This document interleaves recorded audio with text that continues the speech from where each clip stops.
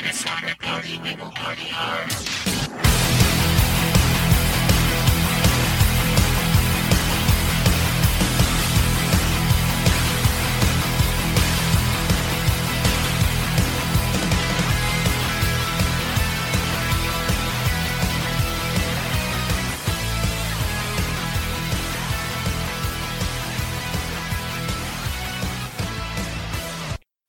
Impactors, welcome to That Sports Show. Not just any sports show, not this sports show, but That Sports Show.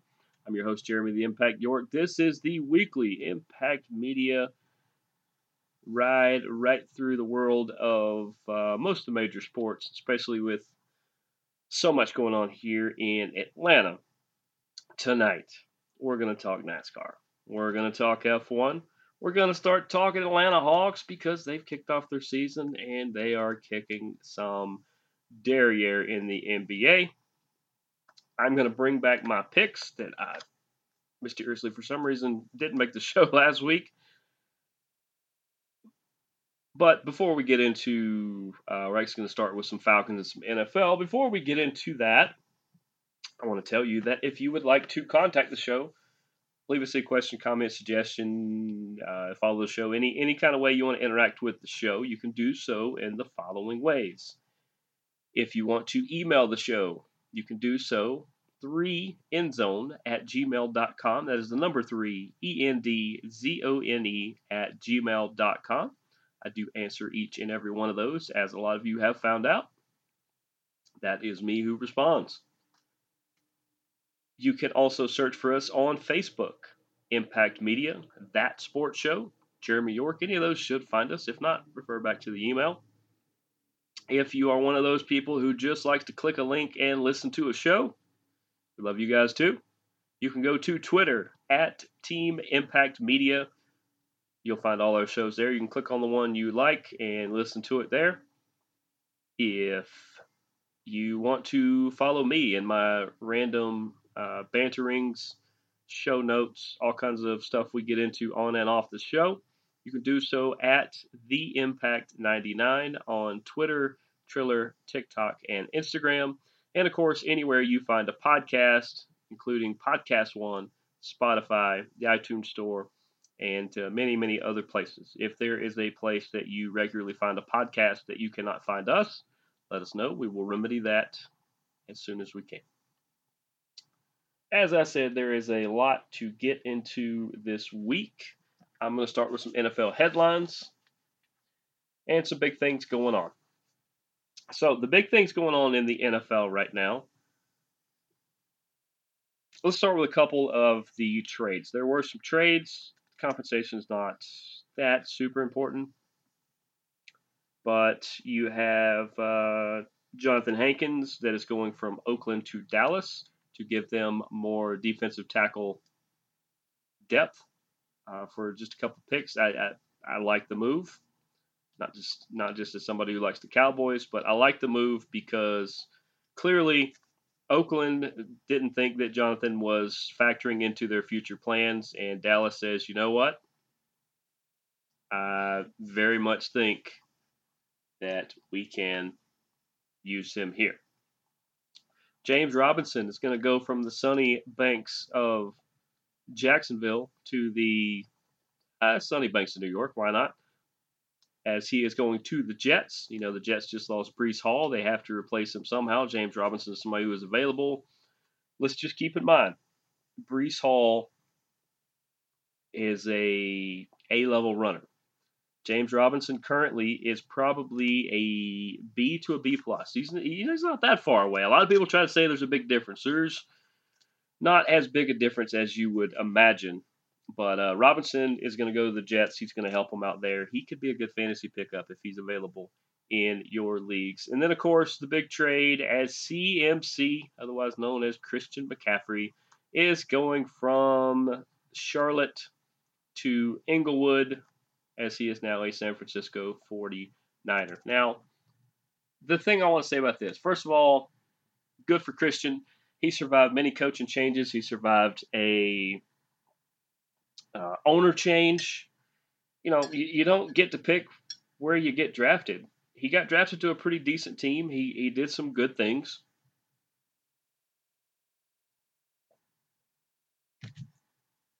Once again, sip of coffee, and I would tell you what kind of coffee it is, but they do not sponsor the show. If you have amazing coffee and you'd like to sponsor the show,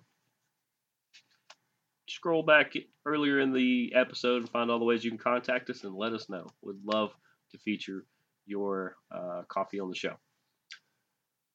But speaking of cups of coffee, he now gets his cup of coffee with San Francisco. Like I said, he outlasted a lot of things in Charlotte. I don't think the Panthers are a bad organization. People try to paint them out to be.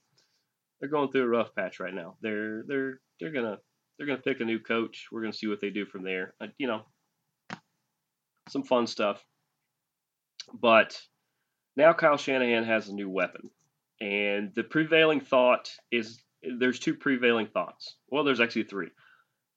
There's the Sean McVay approach of holy. We'll censor this for a family audience. Holy poop. Holy crap. San Francisco has another offensive weapon.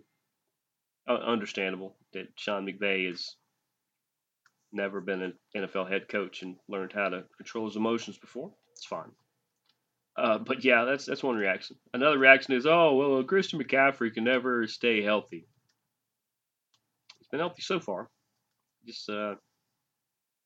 And I understand as a previous fantasy football owner of Christian McCaffrey, I totally get it. But that is a game. So the other thought is that, oh, they gave up so much. Look at the draft compensation, all those picks they gave up. They overpaid. So you don't sometimes overpay for things that you really want. Maybe it's a car, a house, maybe a haircut. You can't tell me that maybe there's a certain person that styles your hair a certain way, or that $50 mall T-shirt you got on right now. It's you couldn't get a $10 one from somewhere else that looks just like it. You had to get the $50 because you wanted the $50 one because it looks better. And hey, I'm right there with you. There are certain things, certain brands even that I have no problem paying slightly more for because that's the brand I want. Maybe it's a type of potato chip. Maybe it's a blanket. Whatever it is. There are things in this world that everybody has their own list of things you will pay a little more for and know you're overpaying slightly for it because there's a cheaper alternative that does the same thing. But you want that particular version. That's what San Francisco just did.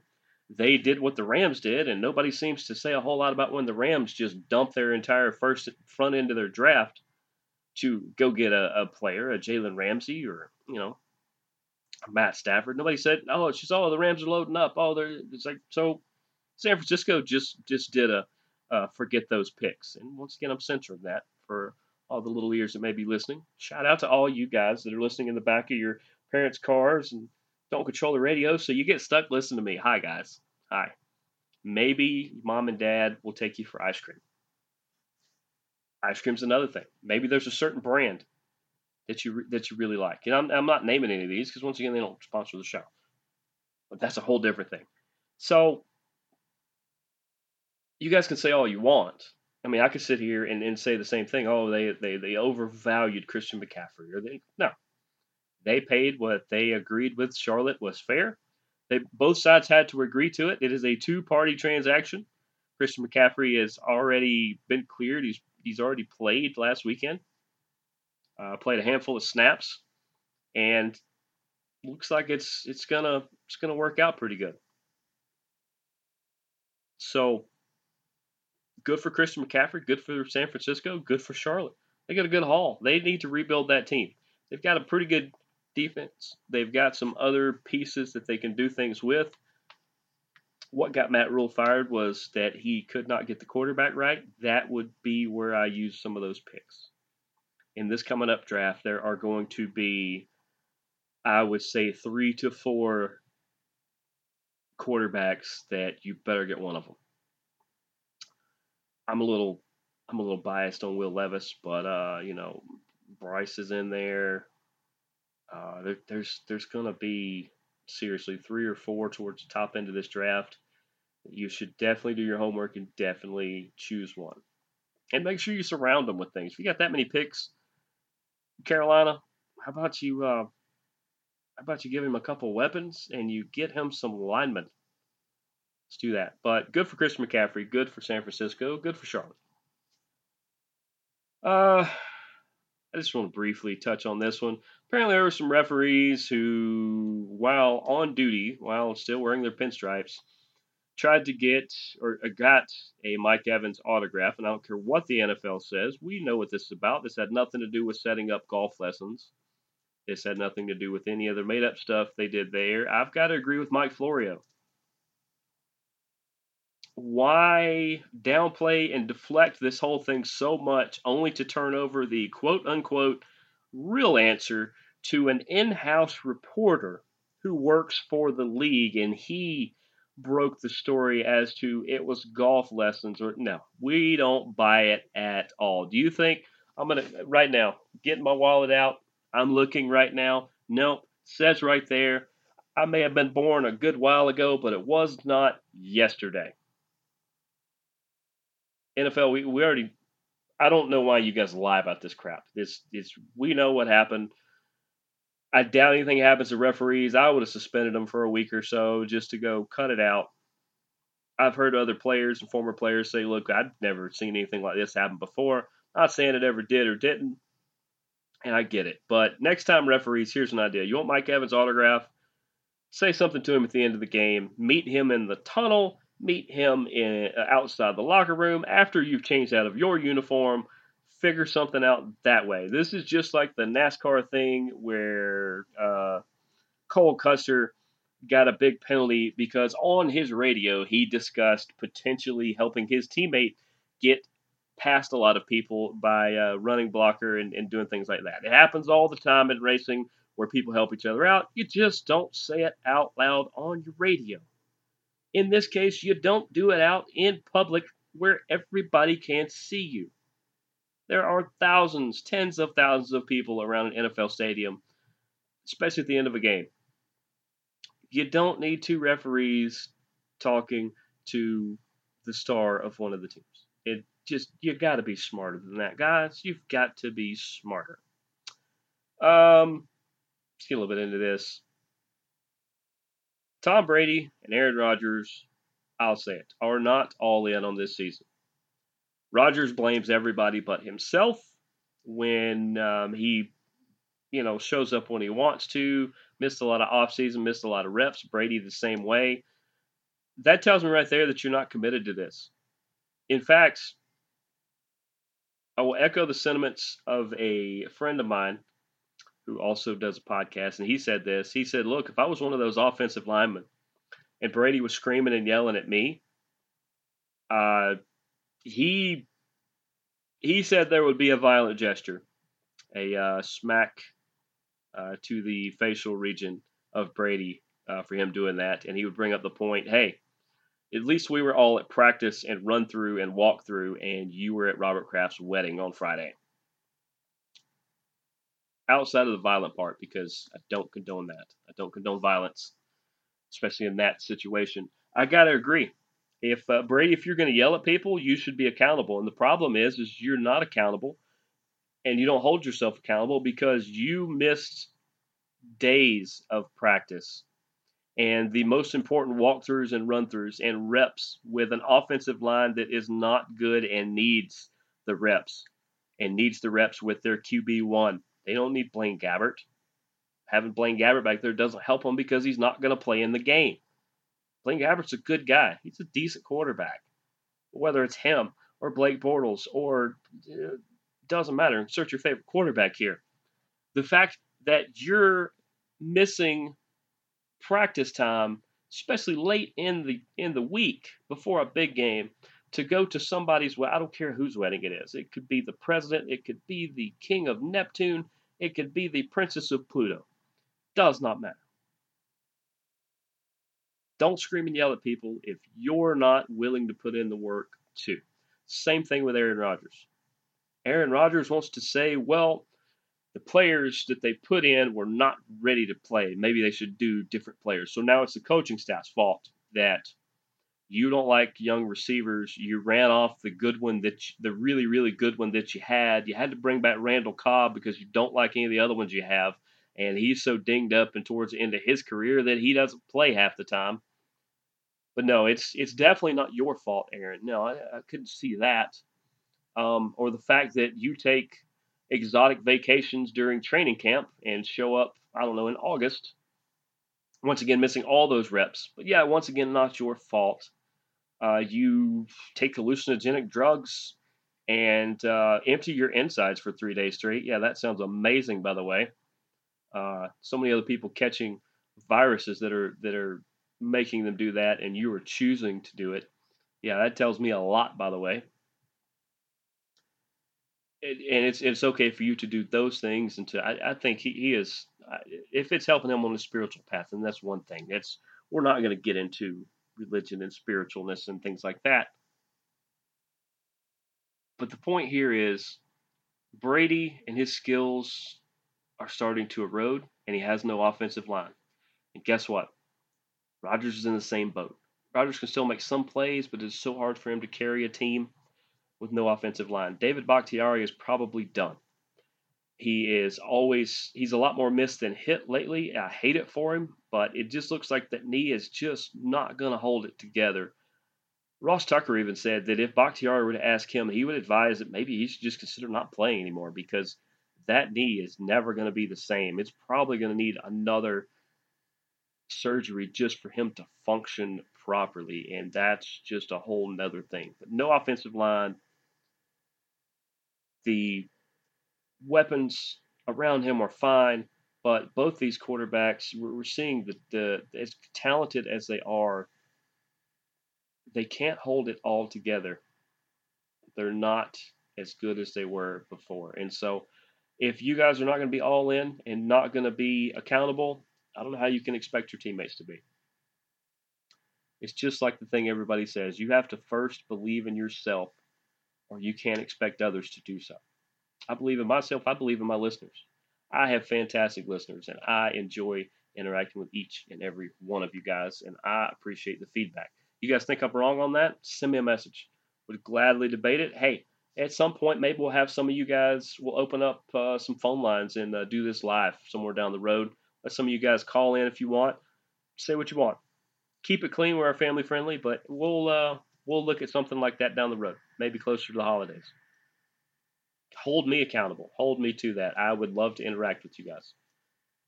But yeah, Brady Rodgers. As good as they are, two of the best of all time, they're just not cutting anymore. They have got to be more accountable. And then lastly, speaking of being accountable, I got to give the Colts credit. They're being accountable. They have looked at the performance of Matt Ryan and some other things on their team this year, and they have said it's not cutting it. So to be more accountable, Matty Ice is chilling out on the bench. Insert Ellinger. They say we're going to start Ellinger. I don't see a problem in that. Do you guys see a problem in that? Sam Ellinger. That's his name, Ellinger. We're going to start Sam Ellinger. I can't blame you. I can't blame you at all. For one, he was here last year. You brought in Matt Ryan over the top of him. That's fine. You thought Matt Ryan was going to be the answer. Turns out he's not. I don't think that's a fault of Matt Ryan. I think just some things didn't line up. I think you still keep him around in case things go south with Sam. You still got somebody you can at least turn it over to, but they decided to be more accountable. It may even be the theme of tonight, accountability. So they say, you know what? We got this guy last year in the draft. He was like a third, fourth, fifth round pick, whatever he was, out of Texas. He was good at Texas. He was quite good at Texas. So we're going to see what we have in the kid. They're pretty much saying we're going to ride this pony the rest of the year.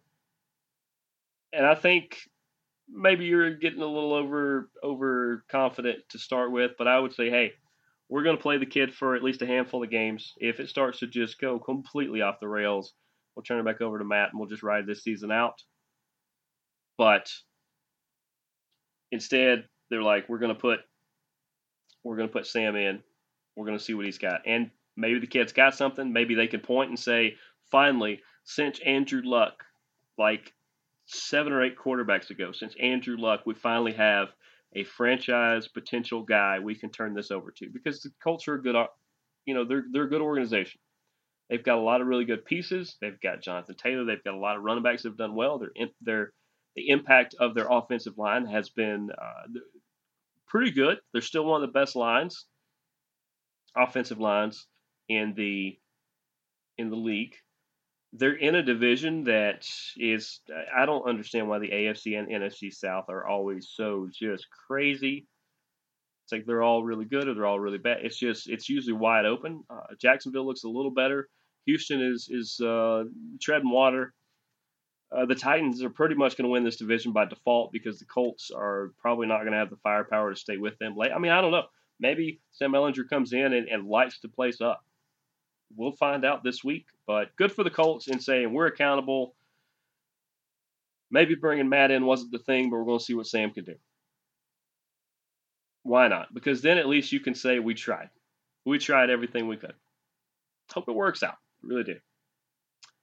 But that's the NFL headlines, kind of what's going on so far this week. Right now, I want to talk a little Falcons. Now, of course, we know that the Falcons come up on the short end of the stick against the Bengals. The Bengals, arguably a top 8 or 9 team in this league. I know what you could say. Well, they were 3-3 coming in. Yes. But those 3 losses were by a combined 8 or 9 points. They lost close games. It took them a little bit to heat up this year. They were losing like 20-17. They were losing, I'll tell you the actual scores. Look those up. Here we go. They lost 23-20 to the Steelers. They lost 20-17 to the Bengals. I mean, not the Bengals, to the Cowboys. They lost 19-17 to the Ravens. So a combined, what was that, 3, 6, 7, 8, 8 points. 3 losses, 8 points. Yeah, they're a good team. And they have probably the best receiving core in the league. I mean, at any given time, when you can say, I'm going to throw it to Tyler Boyd, I'm going to throw it to Jamar Chase, to Higgins, Hayden Hurst. I know that one stung a little bit, Falcons, because he was here a couple years ago, but he wouldn't have been here if you had Pitts, by the way. Having Joe Mixon coming out of the backfield, having Burrow that can scramble around. I mean, this team is loaded. This team is absolutely loaded. They lit up a Falcons defensive back core that had multiple injuries coming in, that picked up more injuries by the end. That is not the excuse. That is merely facts. Because at some point, you just try to put a warm body out there. We've all been there. You've worked at a place that, I mean, maybe it was just a couple years ago during the height of, and the COVID stuff's still going on, so you got to be careful out there. But during the height of the epidemic, global epidemic, where sometimes maybe you barely had enough players on the field to make it work. Maybe you didn't. You had to shut down a day or so. I know of places that did both. That, it's to the point, hey, we're trying to field 9 players for baseball. We've got 5 people in the field. We're just going to put. We've got the second baseman is just going to throw the pitches from there. We've got 2 guys in the outfield. We've got a couple other people. There's a catcher, and we're going to put somebody around third base and just hope for the best. Sometimes you have to do that to make it work. And the Falcons at least made it work. They're only 3-4. They're still in a virtual tie, even though they technically are in second because of the tiebreaker to the Tampa Bay Buccaneers. We just talked about Brady. That team is in turmoil. At this point, the Falcons are actually the most consistent solid team in the division. Yeah, don't cry for me, Argentina. All right, just yeah, they're actually the better team. And I know what you guys are saying.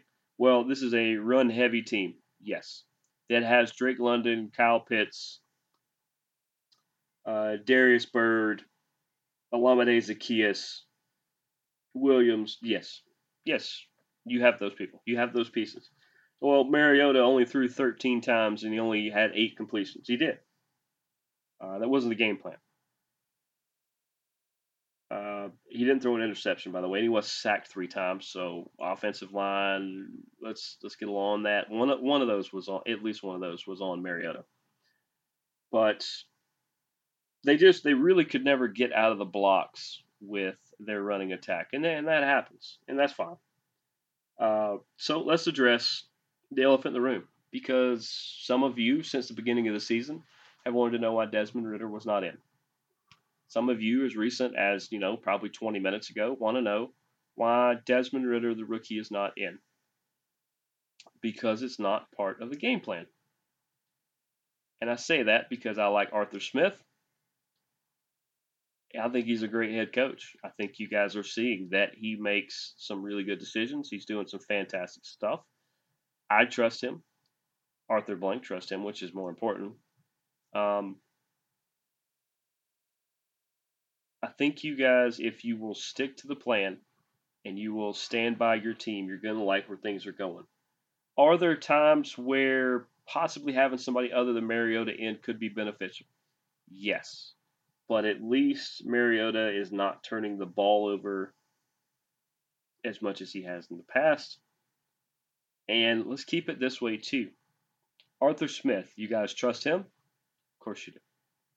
Arthur Smith is at practice every day. He has other coaches, including position coaches, that report to him and say things that they saw in practice that maybe he didn't. Maybe he's with the defensive backs and he can't watch the running backs, or he can't watch the quarterbacks, or anything like that. If Ridder was ready, and they thought he was ready, at least close enough to give it a shot, then he would be in. I don't think there's a setback or a problem. I think with Desmond Ridder, they want to make sure they are absolutely ready to turn over the keys to the car when they do. And I honestly think that in practice, and maybe it's because he gets more reps, in practice, Marcus Mariota is beating out Desmond Ridder. And that is why Mariota is still on the field. Because you're hanging in there right now. You're still trying to win games. You don't know what you're going to have. You're not at a point where the Colts are, where they have to go for broke and they have to go, well, give us Sam Ehlinger, because what we had wasn't getting it done. We're trying to hang in this race. Right now, the Falcons are hanging in the race and they're winning games. They're just one game under 500 at 3-4, and they're tied for the division lead. You know what you have in Mariota. You do not know what you have in Ridder. Right now is not the time to take a gamble and try to figure that out. That is the logic that's being put into this. I know, hey, maybe we'll put in Ridder. He's the next John Elway. Who knows? Maybe he's the next Warren Moon. Maybe he's the next Jamarcus Russell. We don't know. But for now, trust this Falcons coaching staff. Trust this organization that they're doing everything they can to try to win as many games as they can, potentially win the division or be a wild card, because you're still very much in both those races. I honestly think if you can outlast the Bucks implode, or the Bucks completely blowing the lid off things, we know that Carolina is in a super rebuild now, a reboot from almost the beginning. A very, very backloaded. They're loading for the future, not for right now. And the Saints are imploding from inside. So if you survive those 3 storms and just let them kind of pass by, there's a pretty good chance you might be in contention for this division in 11 weeks, 10 weeks. But they go 3-4. Good for the Bengals. It is what it is. That moves us to Week 8. Who do the Falcons have in Week 8? Well, I'll tell you. One of those teams I just mentioned. The Carolina Panthers. That's a 1 p.m. Fox game. And that one, I think the Falcons have a really good shot. That's here at home. And what the Falcons are going to do is they're going to attack the Panthers, obviously, with the run game. They're going to complement it with a few passes here and there. Let's keep this in mind. I still say Drake London is really good.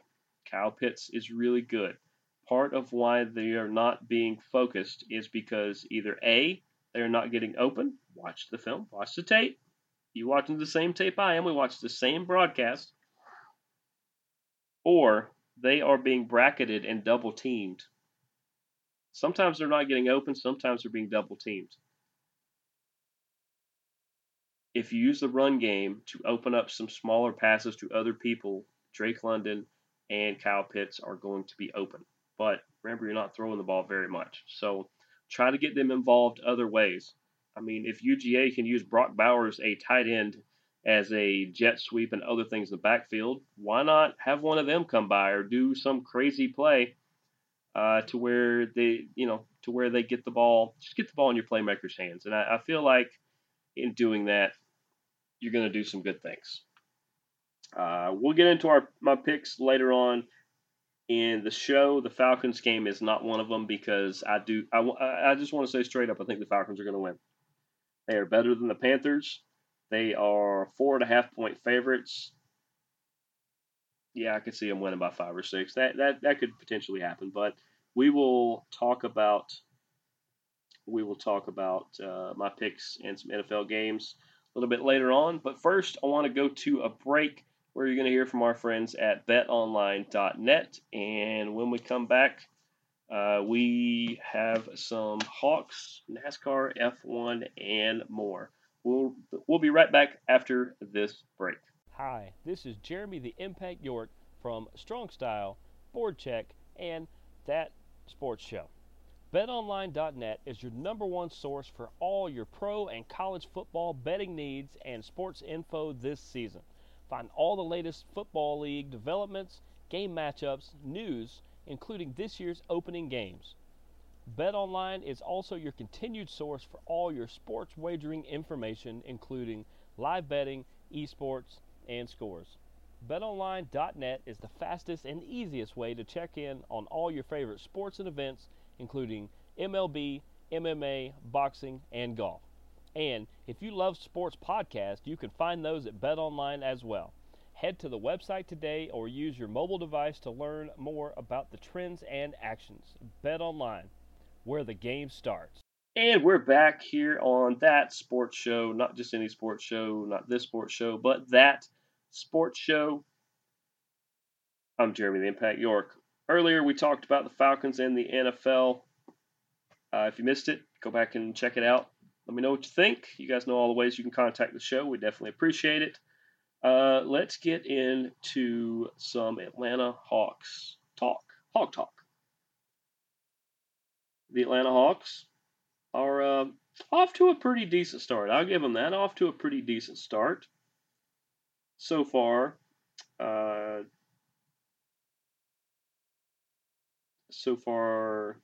They have defeated the Rockets. They defeated the Magic.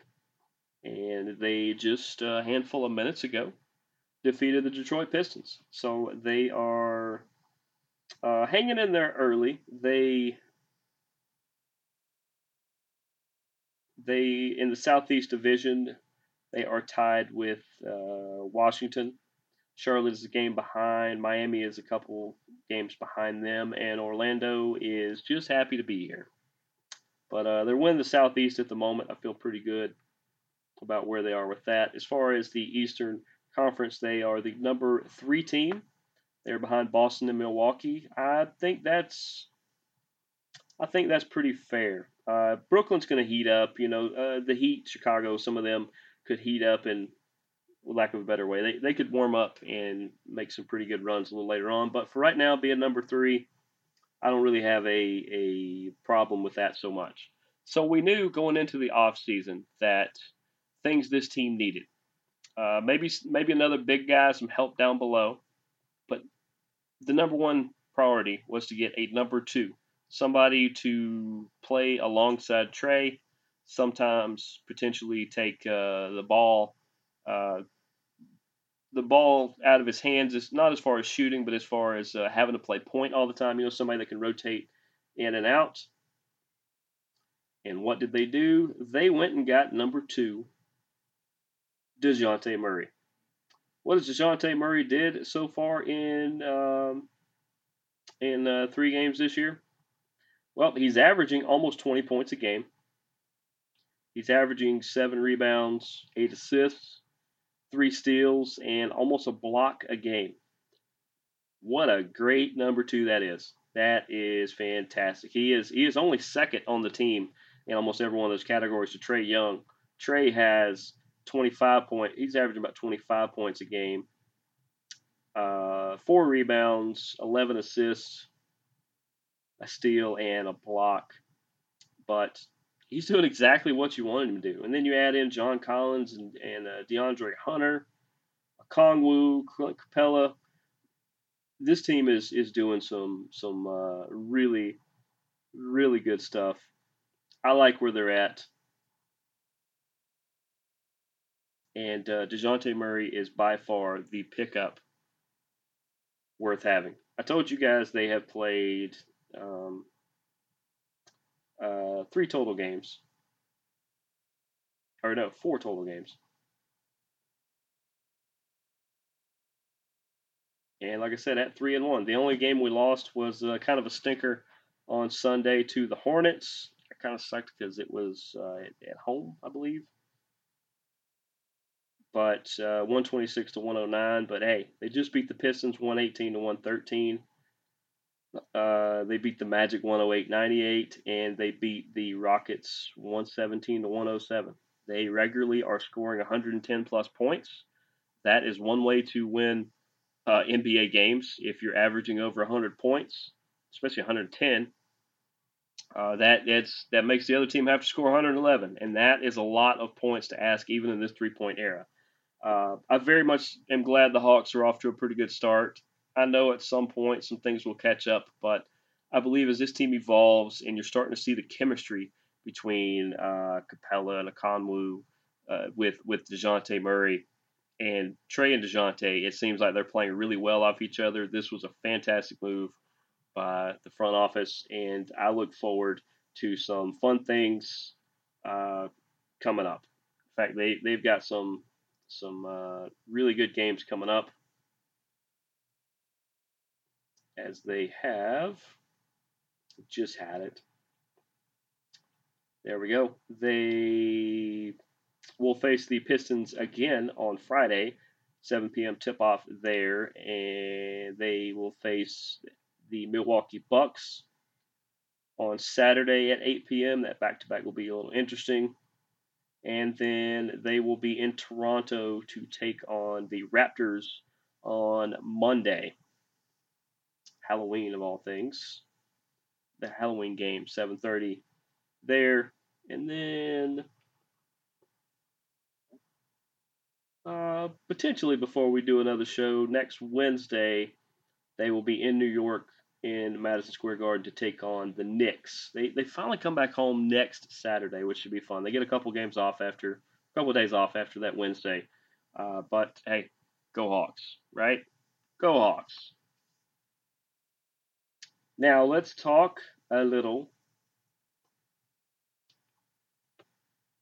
Let's do NASCAR first, right? NASCAR first. NASCAR was in Homestead, otherwise known as Miami, for the second time of the year, and my goodness, what a difference a week makes. Last week, Bubba Wallace finds out that he is suspended for a race by NASCAR for intentionally going after Kyle Larson. And then with no Kyle Larson on track, not Kyle Larson, with no Bubba Wallace on the track to be in his way, Kyle Larson proceeds to win Stage 1, Stage 2, and Stage 3, and led 199 laps in his victory on Sunday. A little bit about this race. First thing I noticed is when they first come on screen is that Dale Jr. needs a haircut. Yeah, he's looking a little scraggly there. But the pole sitter was William Byron. He had an up and down day, just kind of the way a lot of people had it. It seemed like the other theme all day long too was the 11 of Denny Hamlin and the 1 of Ross Chastain, who have regularly traded paint throughout the year in many different incidents. Seem to always find each other. I swear there's magnets in those cars. Always find each other throughout the day. Nothing catastrophic happened. We did not have a repeat of last week with Bubba and Kyle Larson, which was nice. Um, the 45 of John Hunter Nemechek, who was taking Bubba's place for this particular week, spun out early on in lap 36 of 80. When the restart happened, you had William Byron, Kyle Larson, and Reddick in the lead. And then by the end of stage one, it was Larson, Byron, Martin Truex Jr., Reddick, and Austin Dillon, who had a pretty good day. I got to give Austin Dillon credit. A lot of people have bad things to say about him or crappy things to say about him. Well, he more than held his own, and he had a pretty solid day. That was the end of stage one. Stage two started on lap 88 of 267. It was William Byron, Kyle Larson, Truex, Chase Elliott, and Brad Keselowski to start off, because they always do pits in between the stages, and that's the way they came out.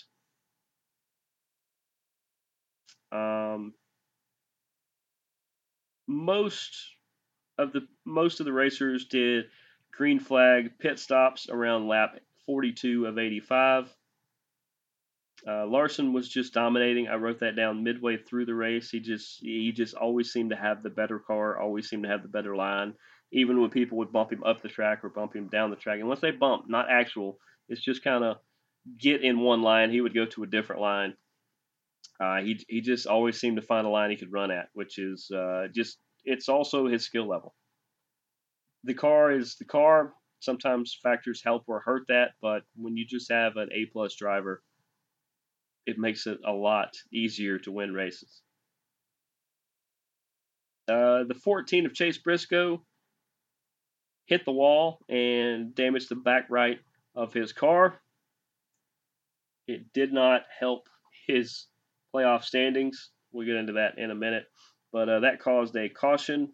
He ended up going to the garage. His day ended up being done because he knew once he went to the garage it was over. I don't know why. It was like a tie rod or something. I don't know why you couldn't do that on pit road, but they decided not to. And his day was done. We had a yellow flag finish with Kyle Larson, Martin Truex, William Byron, Blaney, and Keselowski to round out the top five. That moved us into stage three, where it was Larson, Truex, Byron, Blaney, Elliott. A lot of the same people were up front most of the day. Stage three started with 97 laps to go. Denny skidded into the wall. He finds a way to skid into the wall with about 85 to go.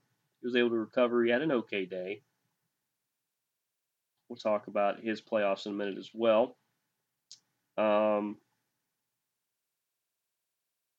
William Byron was in the lead after that restart. Then they started to green flag stop around 61 laps to go, where it was that well, no, I think William Byron spun out. Once he did that in the 24 car, Logano, Blaney, and Elliott all were in the lead or towards the front there. There was a caution where the 12 of Blaney spins on the access road. He was coming out of the pits and just spun it sideways. The restart was 51 to go, where it was Truex, Chastain, Larson, Denny Hamlin, and Kevin Harvick who found his way to the front. The 8 of Reddick smashed into the wall with 23 to go.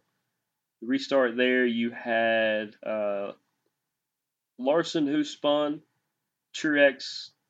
Larson spun Truex in the pits, and a lot of people would say the only person that was giving Larson any kind of big headache throughout the day was Martin Truex Jr., who has just had the most upside down year I've ever seen. I mean, the upside down on Stranger Things has nothing on the year that Truex has had. Every time he's had one good break, he has three bad.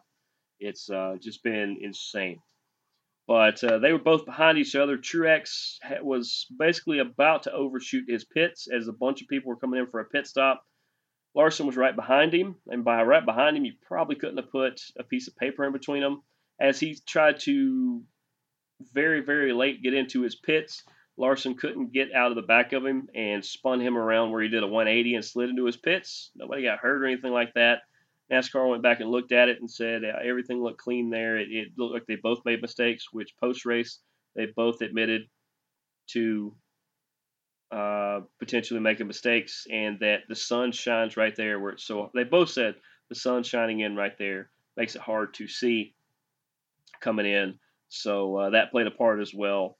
But that pretty much had a lot to do with Truex and him finishing a little further back than he wanted to. The restart was with 17 to go. We get Larson, Hamlin, Chastain, Austin Dillon, and Keselowski. And it seemed like Chastain and Hamlin just kept finding each other even late. I really thought the last half of Stage 3 that these two were going to spin each other out, and it's just not going to. It's not going to be great. It's going to be great TV. It's not going to be great for the two of them. But as I said, the final ended up with Kyle Larson wins. You had Ross Chastain second. Allmendinger was third. Austin Dillon with a great finish fourth. Probably his best finish outside of the win he had that got him into the playoff initially. And then Brad Keselowski fifth. What does this do for the playoffs? Well, I'll tell you. Joey Logano with his win last week, he's automatically in. He's going to be in the final. Ross Chastain is currently 19 points ahead of the cut line in second. Chase Elliott is 11. William Byron is plus 5. At minus 5 is Denny Hamlin, who is just on the other side of the cut line. Ryan Blaney at minus 18. Christopher Bell at minus 33. And Chase Briscoe at minus 44. What does this mean? Well, it means if you're Christopher Bell or Chase Briscoe, then you have to pull a Christopher Bell from last round and win the last race to qualify into the final, into the next round, which is the final. Christopher Bell is quite good at Martinsville. Chase Briscoe is pretty good.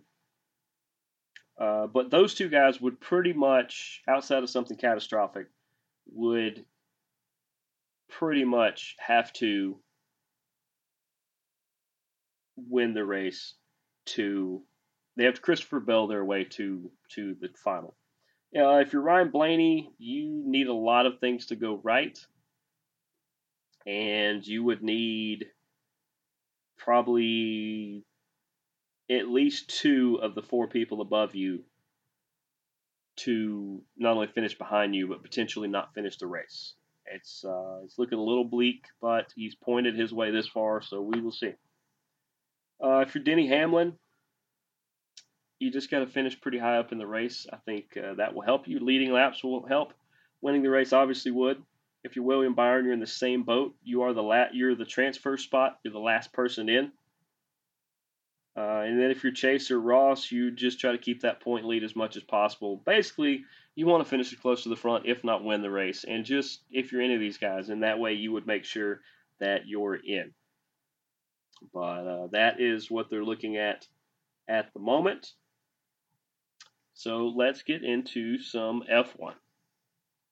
F1, they were down in Austin, Texas, as part of their kind of North American swing, because they will be in Mexico City this coming up week.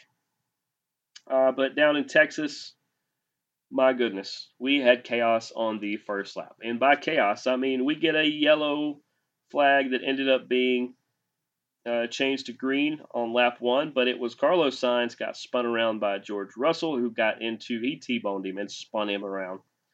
He was okay, but he was out. George Russell ended up with a 5-second pit penalty later on that he had to serve. But Carlos Sainz completely out. First guy out, first lap. Was basically the first or second turn. of the entire race, and you have the second Ferrari driver gone. Um, Everybody started with the mediums first, and that did pretty well.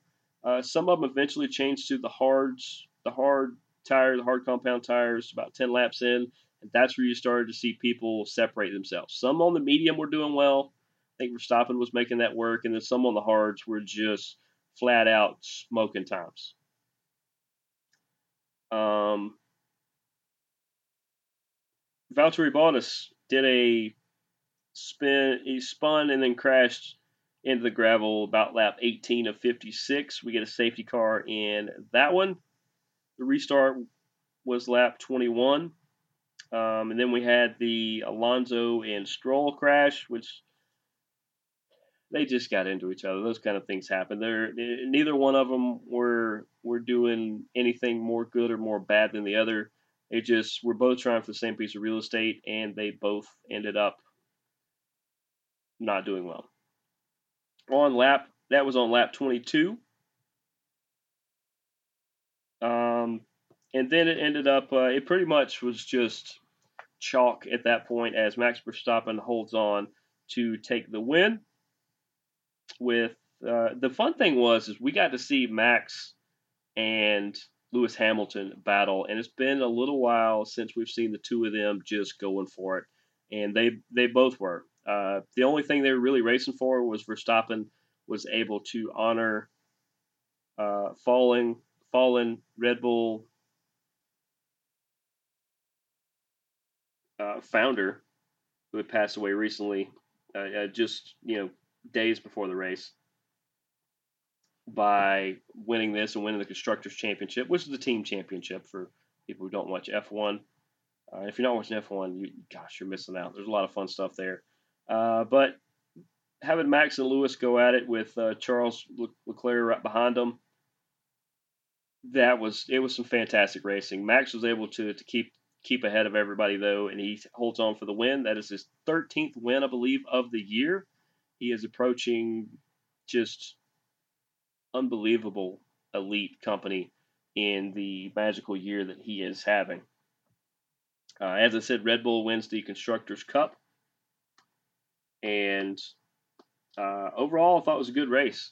You had Danica Patrick that was doing a lot of guest announcing and analyst work. I never know that guy's name, but the guy who was on the grid early on interviewing so many random people, between drivers to celebrities to whoever. Wow, he always earns his paycheck, and he did such a fantastic job. I mean, he found, he would talk to Max if he was down there. He would find Trey Cool from Green Day that was walking around down there. Just anybody he found that would be interesting, he was able to do that.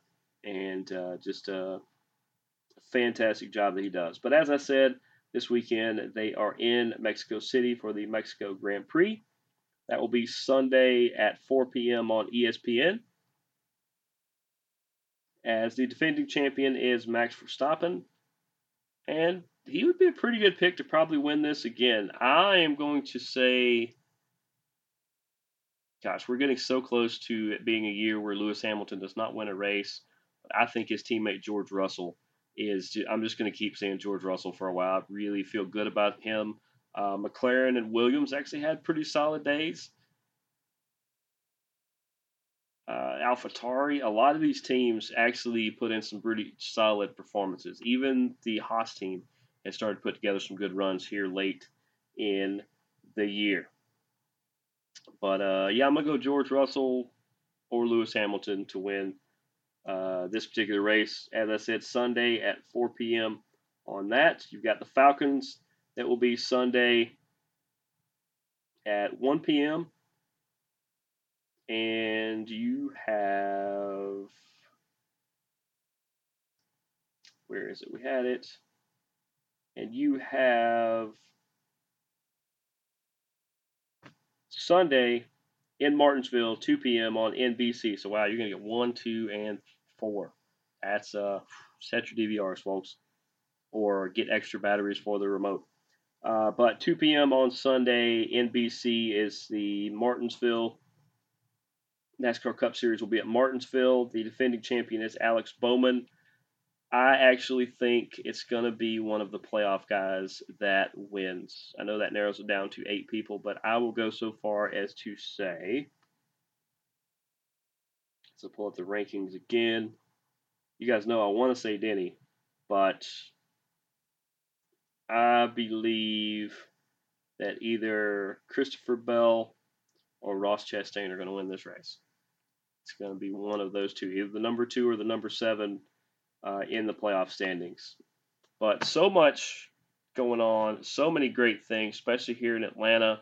I know there was a little bit of disappointment, a little bit of heartbreak between the Braves and United. They're going to have good off seasons. You guys are going to love what they're going to do next year. I really have good faith in that, and the organizations to do really great things. The Hawks kicking off and kicking derriere. That's going to be good. We're hoping to make it down to some games this year. I know I have a nephew or two, maybe even a niece that wants to go check that out. We're going to see what we can do there. Actually, go see the Skyhawks as well. They play over there at College Park.